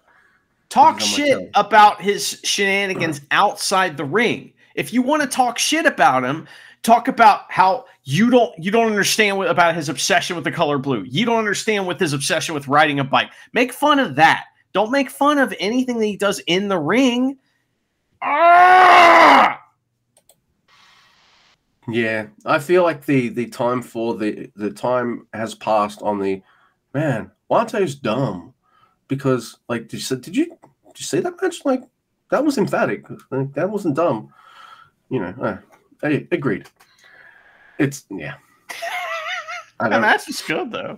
It's good. Oh, by the way, it would be remiss if I didn't mention it, even though the match we talked about was like an 8 hour ago. But oh yeah, Ren Narita. Oh look, he's got a new look and new music. Oh yeah, wow. I fucking said Tamatonga. Oh jeez, enough. Cut through to your. All right, I'll stop. Hey, thank God he's not on the like preview tags. Yeah. Because I mean, brother, I like had enough of that. But we'll see what happens. Maybe him and Shingo will have the best match ever, and we will change our minds and we'll love him forever. I don't know. I hope Shingo wins in 5 minutes. Anyway, next, Shingo will never have a 5-minute match because he's like way too giving. 10 to 12. That's right. That's right. The wrestler's like, let's have a 30-minute match, Shingo. And Shingo's like, yeah, let's go for 20 minutes. And then he does it in 10. Let's put 30 minutes in 10 to 12 minutes. That's what he says, because it's always like, man, him versus Cobb, it's fucking 25-minute match in like 14 minutes. So, I feel like I'm starting to believe that Shingo's not someone you want to haggle with before a match because you want to get more. Suddenly you've gotten less, and he's pinned your ass. So yeah, be careful. Like he did with Kojima earlier. Kojima was trying to do lariat Kojima math with him, and it didn't work out in his favor. You didn't add Kurt Angle to the mix. That's why. That's what you got to do in every wrestling math formula. Add a bit of Kurt Angle to the mix. He's the X Factor. Yeah, that's right. Oh, wait, no, that's Ren's finisher. Which, by the way, I did notice that we're about to talk about Catch 22 versus War Dogs. I did notice that Akira's still doing the X Factor. Like, remember, he does like a super X Factor, and he used to straight up do it. He's still fucking doing it. It's like, yo, you dealing with it twice. That's right. You can't escape the X Factor. So, yes, Mr. Guy is right. It is Catch 22. That is Francesco Akira and TJP versus the War Dogs Junior Division. That is Clark Connors and Driller Baloney. I'm sorry. Like, that's in my head now. Were you clear on how this match was going to work? No. They brought out 2 coffins. They said it's a coffin match, but we don't know if both guys have to. You know what I mean? We were never really told like how that was going to work, right? Yeah. So, by the way, I love seeing the refs have to carry out the coffin. That makes me laugh. And set it up, and as soon as I saw them putting it on 2 Japanese tables, I'm just like, oh fuck, someone's gonna die for real. That's funny. Look, there is. I know this is a free show, so you'll get a couple matches where people go needlessly hard because they're like, hey, it's free. We want eyes on this. Come watch Wrestle Kingdom. I understand that. didn't really expect some really well-timed bonkers shit that I got in this match. Like, you get all sorts of really cool spots. It's bonkers. There's like a really cool double spear spot, and then there's like a really cool spot, a double spear where Clark Connors spears both men. But there's also a really cool spot where TJP and Akira, they're on the corners. They're about to go for fireballs. Both Bullet Club boys duck it, and then they hit stereo spears, things like that. I think like there's a lot of really cool timing in this match. Like, I even get to see one of my favorite backdrop suplexes, and it's TJP. It's the one where someone tries to kick him. He grabs a leg, kind of flows under it, like really smooth as silk, and then just goes bang. He does that all the time, but I need to mention it because I fucking love that move. And that's like the first portion of the match. And I feel like this is a high work rate nuts. Like, oh, holy shit, I'm in for a treat here. And then they both the teams decide, let's ramp it up. I'm like, you sure? It's an end of year show before Christmas. Like, you don't have to, man. Like, it's fine. Nope. Let's bring out the Bullet Club boys, bring out a dog collar, and they collar up Catch 2-2 together. And there's some spots with them both chained up together and all that. But then there's a spot that makes me go, oh, holy fuck. Are you all right, Clark Connors? Because they Catch 2-2 go to do the clothesline with the chain thing. And the chain fucking snaps on Clark's neck. I'm like, what the fuck? That looks freaking ouch. TJP is speared into the coffin at one point, by the way. So that is a Canadian spear. And if I see one by Clark Connors. TJP, he almost wins, but he gets shot in the head with a belt, or belt shot to the head. I phrase that weird. Clark Connors not only hangs Akira, but he ties the end of the fucking dog collar thing to the ring post so he can't get free. The Bullet Club even do a leaning tower as a fuck you on the Catch 2-2 boys. They do it on TJP, then they do like another double team move on him. And they coffin TJP while Akira is tied to the post. Of course, the Bullet Club boys have to win this because they have to get extra heat for Wrestle Kingdom. So, like, I thought this match kind of over-delivered a little bit, and I was just like, it's before Christmas and Wrestle Kingdom, dudes. You want to do this? All right, they're doing it. I'm just going to have a blast. And I did. These four guys have some really good chemistry and all that kind of stuff, and I want to see more. Oh, look, in about just over a week or so, I'm going to see more. You went hot on this? It's fantastic. The match is awesome. Thank God. The booking is like, why? You know, but it's like, okay, but it's a free show. Get eyes on it. I know. At the end of the match, commentary points out that TJP is an idiot for requesting this match, and he's right. And they don't even have to say it. Akira was hanged. So if this adds drama to their match, because maybe this is Akira's going to be like, bro, like, that was bad leadership, man. You know what I mean? Like, you put me in a really bad situation. That's the way that ended up. Or is he going to be like, awesome, bro, and this doesn't mean anything? I hope it means something. You know, I hope my kind of like thing. What I'm thinking is that they will have some crazy stipulation match that's like coffin dog collar match or something like that. But I was kind of like, so traditionally in wrestling, the dog collar is a strap match. Basically, it's like you're connected, right? And these are actually leashes with a chain. So each war dog, which I know dog, I mean, that's their shit, right? Yeah, leashes. So, but they were actually leashes that they still did all the same chain spots you'd see. They wrapped it in their fist and they clotheslined each other. They did, like, I think at one point, TJP did like a Mamba splash with it, like on his chest or something like that. So it would, hurt them when he hit. There was all kinds of fun stuff, but it was interesting that it wasn't like a traditional dog collar type thing. So maybe that's meaningful. Maybe it isn't. But I just watched this and I thought, man, TJP, you fucked up, dude. Like, that was dumb. And look what happened to Akira. Hopefully that's going to be the story. That seemed to be what, because I think that this has to mean something, or otherwise it's just a throwaway match in the lead up to a big match in Wrestle Kingdom. Maybe we'll get some story stuff in this match we're not expecting. That'd be fun. Looking forward to it. And speaking of, will people remember this? I do know that Mr. Francesco Akira holds grudges, because I remember him being really pissed off right before he goes to wrestle the Despy Wato match, from Tag League. And I'm thinking to myself, wait, why is he so pissed off? Oh, yeah, because of that Desperado match, which is one of the best matches of the Best of Super Juniors, with Despy just like ripped off both his arms and both his legs and just pretty much clubbed him to death with all of his body parts. Oh, and everyone was just like, Akira, can you stay down, please? He's like, fuck you. No, fucking, yeah. So if you think he's not going to hold a grudge against Clark Connors for hanging him on the corner, oh, mate. This fiery Italian dude's just going to fucking just explode. And will he have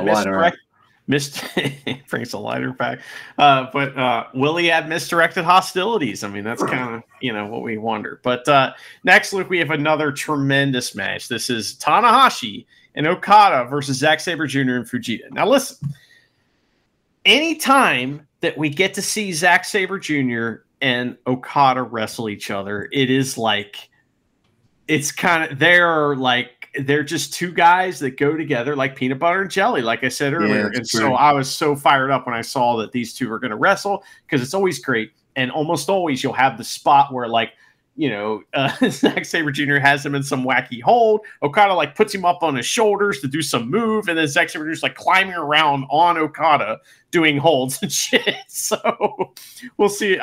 See if we get that this time. But yes. Wasn't Okada going for his neck breaker kind of spot, and then Zach's kind of turned it around to a reverse kind of triangle choke thing. Yeah. I'm like, what?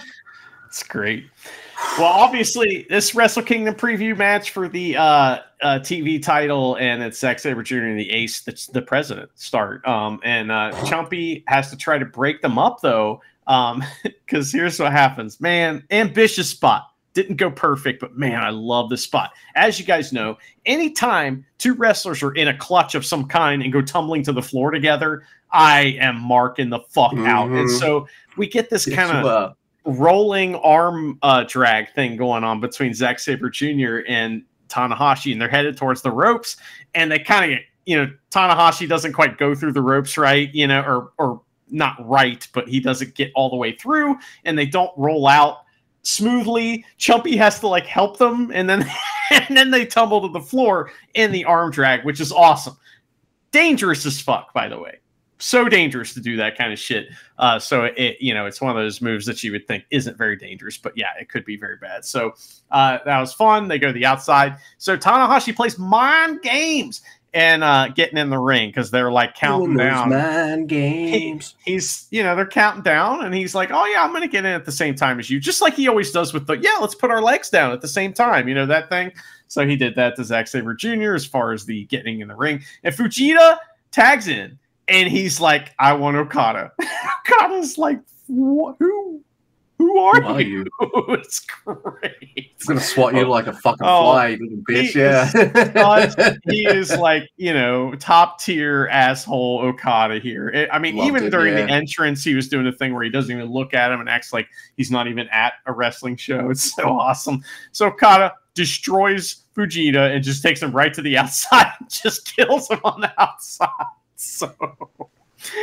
So he brings Fujita back into the ring, and just to show everybody he's in his heel moveset, he's like, oh, Senton Atomico? Nope. He lands on his feet and just stomps the shit out of Fujita. That's always one of my favorite things, is when a babyface is like, oh, I'm about to do my super cool move. No. Punch, punch, punch. You know what I mean? That's always hilarious when a heel does that. So Okada basically does that. That's great. Oh, man, I love that. So Tanahashi tortures Fujita too. And finally, he gets some room after hitting a drop kick. And now we get Zack Sabre Jr. versus Okada. Man, so during this, Zack Sabre Jr. just walks up to Okada and hits a standing, like a drop kick, like an LIJ kind of drop kick, and just fucking blasts Okada in the back of the head. Like, fuck you. And it's man, it's so stiff. I love it. Now we get, all kinds of stuff where Zack Sabre Jr., he gets both opponents in a hold at the same time. And this is the ultimate disrespect. Okada's in a leg hold. Zack Sabre Jr. is just standing there. Oh, and Tanahashi's like, what's going on? What's all this then? And walks up and Zack Sabre Jr. he gets him in the hold, and Chumpy bends over and looks Okada right in the eyes and says, "Give up! Give up!" You could bet post-match behind the backstage, Okada's just like, "Hey, Marty, come here." Money clip. Gives him in a money clip. Till he's Let's go, money clip. It just lays him down. Oh man, that was great. That was awesome. So tremendous pro wrestling. There's a fish out of water spot and all kinds of holds and stuff between the Ace and Zack Sabre Jr. So Zack Sabre, they do all kinds of great preview stuff, and Tanahashi can't get the Dragon Screw. That's kind of the story of this like tag matches. He's trying to get the Dragon Screw. There's 30 stories in this tag match. This is one of them. And Fujita gets in versus Okada again, and he tries to get all his shit in. And he gives Okada some payback from the shit from earlier. Big chops, right? He's hitting his big chops. He's hitting big drop kicks. But Okada eventually has had enough. And Fujita goes for the win. Zack Sabre Jr. breaks up the pin with a very, very stiff kick, right? The Ace gets in, starts fucking with him. So Zack Sabre Jr. and Tanahashi are going at it. Tana finally... he hits a scary Dragon Screw. Like, Zack Sabre Jr. is really great at taking that. Like, I think Walker Stewart, Texas Stewart, was like worked because he was like, oh, that looked really bad. You know, so Zack Sabre Jr.'s legs fucked. Okada hits 3 running drop kicks to Fujita. Just like a move he doesn't do. He just does in this, like the running drop kick to the opponent that is kneeling.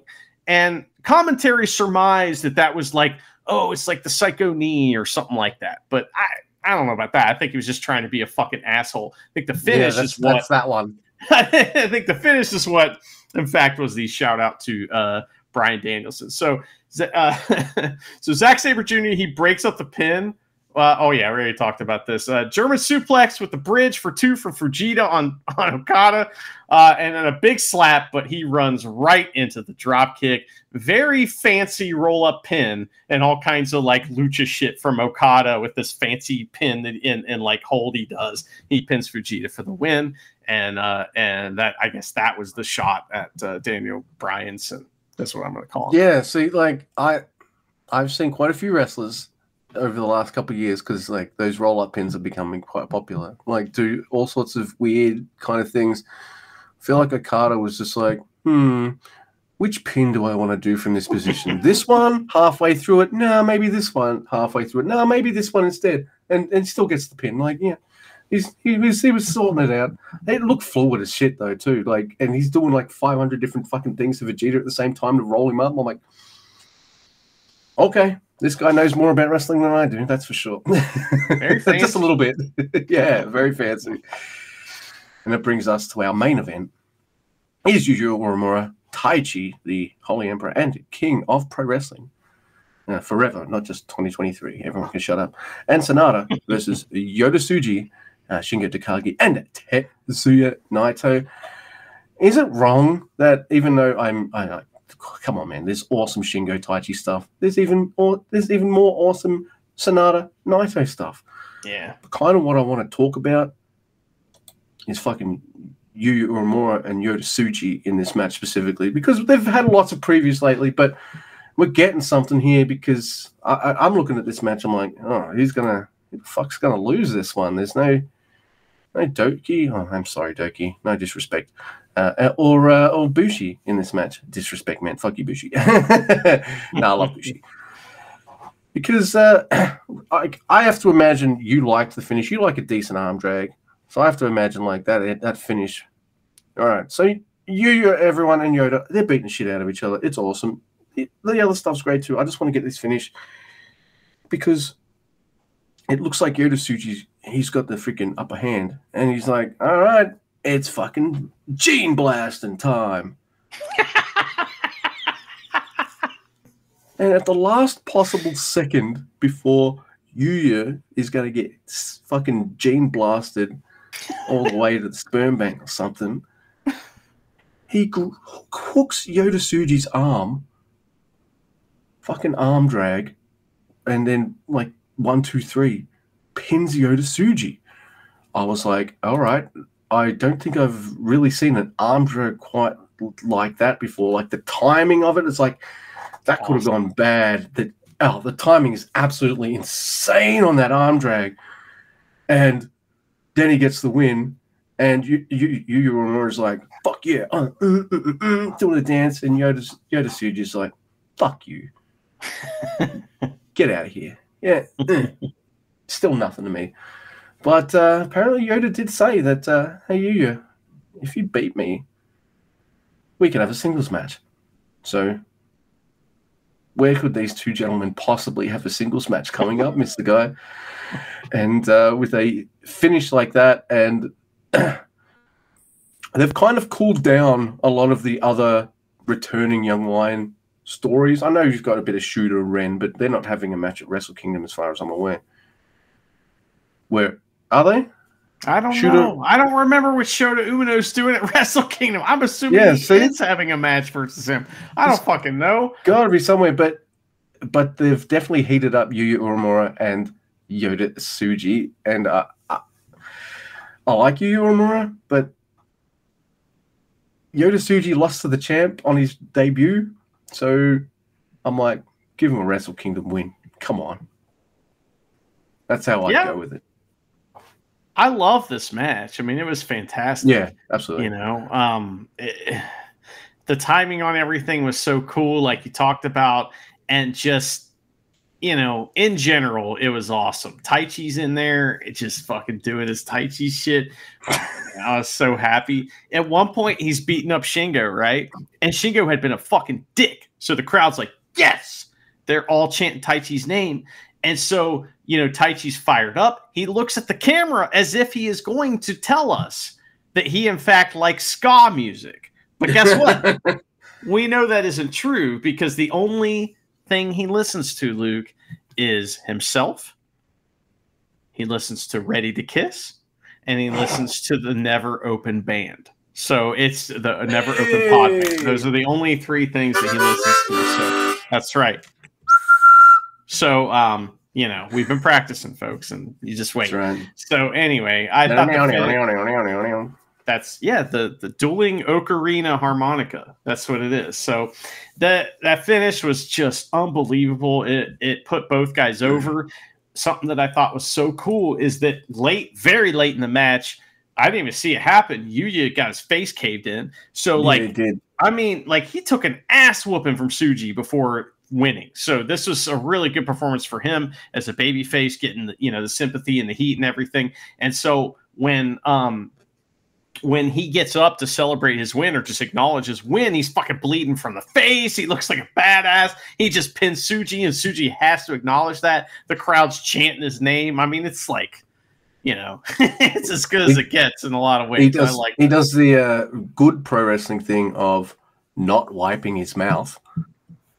Yeah, I think he split his lip or something, but man, it was just awesome. So, you know, I think it's interesting how Shota Umino had a similar moment, you know, but whereas like Shota Umino used physicality to, you know, he didn't win, but he, you know, to prove himself, you know, here we have Yuya kind of using his brain a little bit and using like skill. So it's different a little bit. I like it. I thought it was really cool. Taichi is the best wrestler, so he was in this match, and I loved him wrestling. And like you said, after the match, the fans, they want the singles match, right?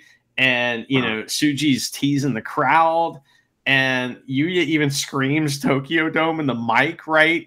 But eventually, you know, the match is accepted, and Yuya even points to the Wrestle Kingdom video screen, which is a little much. But we also had some other important interaction here because Naito picks up the mic and tries to start doing the like LIJ thing. And Sonata's like Sonata comes over, is like, hey, he takes the mic and he says, this is, we won. Get out of here. And Naito has to leave. What's he doing? Fucking cheeky shit, really, isn't he? Funny. I love that. So that happened, and then there was more fun. I don't know if you continued to watch, but it was great, man. Sonata talks about a commercial that Just Five Guys had booked for vinegar, and you know, he reveals that Christmas Eve is Doki's birthday, and Doki gets on the mic, and the crowd's like, Doki, they're singing happy birthday, and he's like, oh, and he says like, thank you, and that's it. And then Taka tells us, you know, he tells us all about Just Five Guys as snow falls from the sky in Kurgan Hall, and Just Five Guys theme plays us out. Man, what a fucking end of a show! It's awesome. Pretty nice way to end the year, New Japan, especially if you want to be over with the Never Open podcast, and that's with all the Just Five Guys going, yeah! I hope Doki got some good presents. I reckon Doki opens up his gift and he's like, yeah! Opens up another one. Yeah! All right, I'll stop. He's like, it's a beer. He has to cover his face. Yeah. So, yeah, probably a bunch of Suntory whiskey, you'd think. But yeah, Luke. Well, that's the run-up. That's Road to Tokyo Dome. I mean, are you fired up for the big show? We're going to be covering that. We'll be covering the Noah show, our best of, what's it called again? The year-end, how's it go? The year-end, the best of 2023. Top 10 list. Top 10 list. 5-star rating. 5-star rating. Spectacular. Something like that. I had to do this fucking 20 times the other day. Now I can't even fucking remember it. Well, that will be out on Christmas Day or before on YouTube, maybe. I don't know. We're going to find out. But it'll be out soon, probably on Christmas Day, wherever you are. So that'll be a lot of fun. That's a good year, Luke. Yeah, pretty good year. And if there's people out there in podcast land that aren't doing family shit and or just don't want to listen to what their family's saying, put us on your YouTubes or your headphones, and hey, you've got this and whatever we release on the Christmases, which I'm not going to spoil, but I'm excited. Yeah, it'd be pretty fun. Oh my goodness. All right, so look, I know, it's the last show and all that, but we got to do a diary, right? Come on. Oh yeah, that's right. And look, it's a Yo diary. I got to close out the year right? Man, I'm already like, dude, we're starting the new year with a certain gentleman with a large penis. But right now, we're up to episode 125. Wow. It's got his usual picture of a pen and paper and a cup of coffee. So interesting. It is called Itchy and Fingers. It is dated November 2nd, 2023. All right, yo. Here we fucking go, man. If asked whether I am a light sleeper or heavy sleeper, I would say I am a long sleeper. Basically, I sleep 9 to 10 hours every day. I have an How do you do that? Bullshit. I have to imagine you get up like an old person and piss 10 times. Anyway, basically, I have an acquaintance who is a light sleeper, and he said to me, "Isn't it a waste of time sleeping that much?" And I replied that it's not about being lazy or slothful, but that it's an important part of staying in shape. I've always slept for a long time since I was a child. So do I, 3 matches. So it's basically, no, he's great in ring. I'm sorry. I've always slept for a long time since I was a child. So it's basically a habit at this point. It made me quite energetic as a kid. I tend to be a lot more irregular when I'm on tour, but I don't change my overall style of sleeping in and getting a lot of rest. The other day, I went to bed in preparation for the next day's game like normal. I'm a good sleeper, so I can fall asleep quickly. Of course you can. I closed my eyes. A little later, I heard a squeaking sound. The sound came from the back of the room, but gradually became louder, and I realized it was getting closer to me. It's Gato. Why were they still there at this time of year? It was definitely a mosquito. Oh, wait, they make noise? I don't know. Like, I assumed because he's some kind of big music buff that he went to sleep with some kind of sound playing or something, but obviously not. I can't go to sleep without sound. Yeah. So, I don't know. That's just me. But maybe he has like super hearing. He probably has perfect pitch, of course. Oh, that's right. That's what it is. That's how he can hear the mosquito. if you had an album in common, like a fave album in common with Yo, you would be like, I like it because of this. And Yo's like, no. What you don't understand, it's the notes they're not playing when they're doing this. And you're just like, you shut the fuck up. Yeah, it's the spaces in between. Yeah. The spaces. It's in between. All right. How depressing. I switched on the light and looked around the hotel room, but I couldn't see it, and I didn't know where it was. I don't really dislike insects except cockroaches, and I thought that I could probably put up with a mosquito or two, so I decided to go to bed without worrying about it. When I turned off the light again and closed my eyes, I heard a squeaking sound again. But since He's hallucinating, right? Yeah, he is. But since I allowed it to live with me, I had to ignore it. And after a while, I started appreciating the sound for some reason. So I decided to give it a name. And after thinking it over for a while, I named it Okaka. What? I don't know. I'm just thinking of kaka, the Italian word for dump. Yeah. Wouldn't it be like, what's the Italian word for piss? Anyway, good night, Okaka.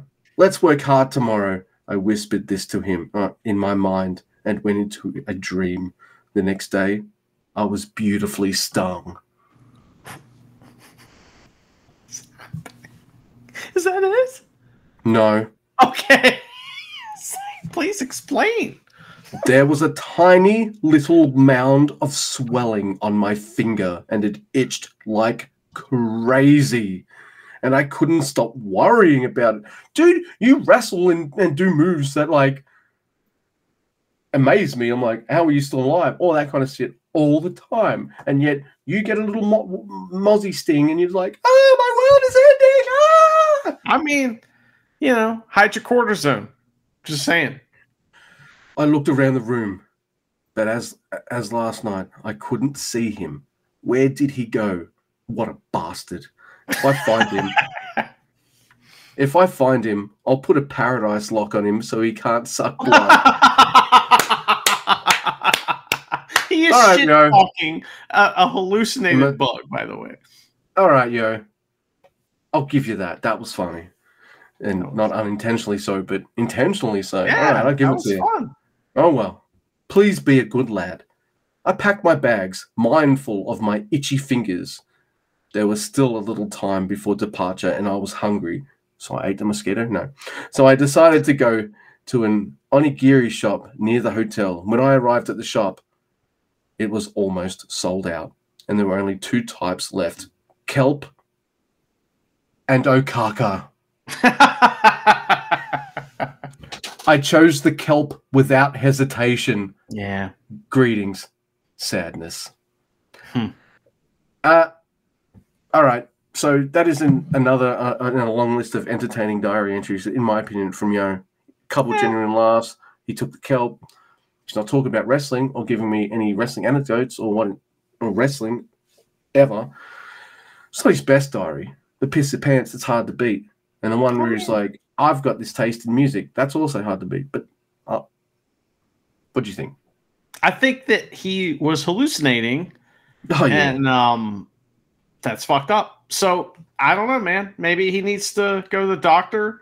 I think that might be a good idea. Maybe, look into some self-help a little bit. Maybe go to some therapy because he's hallucinating bugs that make noises. Because I don't know of any bug that makes a squeaking noise. If he's talking about a cricket, that's a bad translation. It's got to be a bad translation. Yeah, I'm thinking that too. But, dude, for a guy, I imagine, who pisses his pants as much as he does, is he not washing his hands enough? Like, is that the thing? Like, is that why he's got, like, weird fingers? That's what happened. Masked Horse grabbed him by the dick, and he didn't wash his hands after, and now everybody's sick. Took him out of his game, big time. I just wrote you a poem about that. So. A haiku. It's very beautiful. I'll sell it when I listen back to the episode. It's rhyming poetry. Oh, that's the best kind. Yeah, it's yes. All right, everyone. This was nice. Happy Christmas and Merry New Year to everyone, including you, Mr. Guy. Hello. Hey, thanks, buddy. I appreciate it. For you. Yeah, me too, and you too, and all that stuff. And I thought it was a good year. I mean, I would sit here and try to tell you my top 10 things that happened this year, but that episode will be out on Christmas Day. You guys will enjoy that quite a bit, and that is my gift to all of you, and our gift to the listeners as well. Is our end of year, spectacular. Top 10 list, spectacular. Yes, indeed. And hang on. Where am I? There we are. Pros. Mm-hmm. All right. So, unless there is anything Mr. Guy would like to say.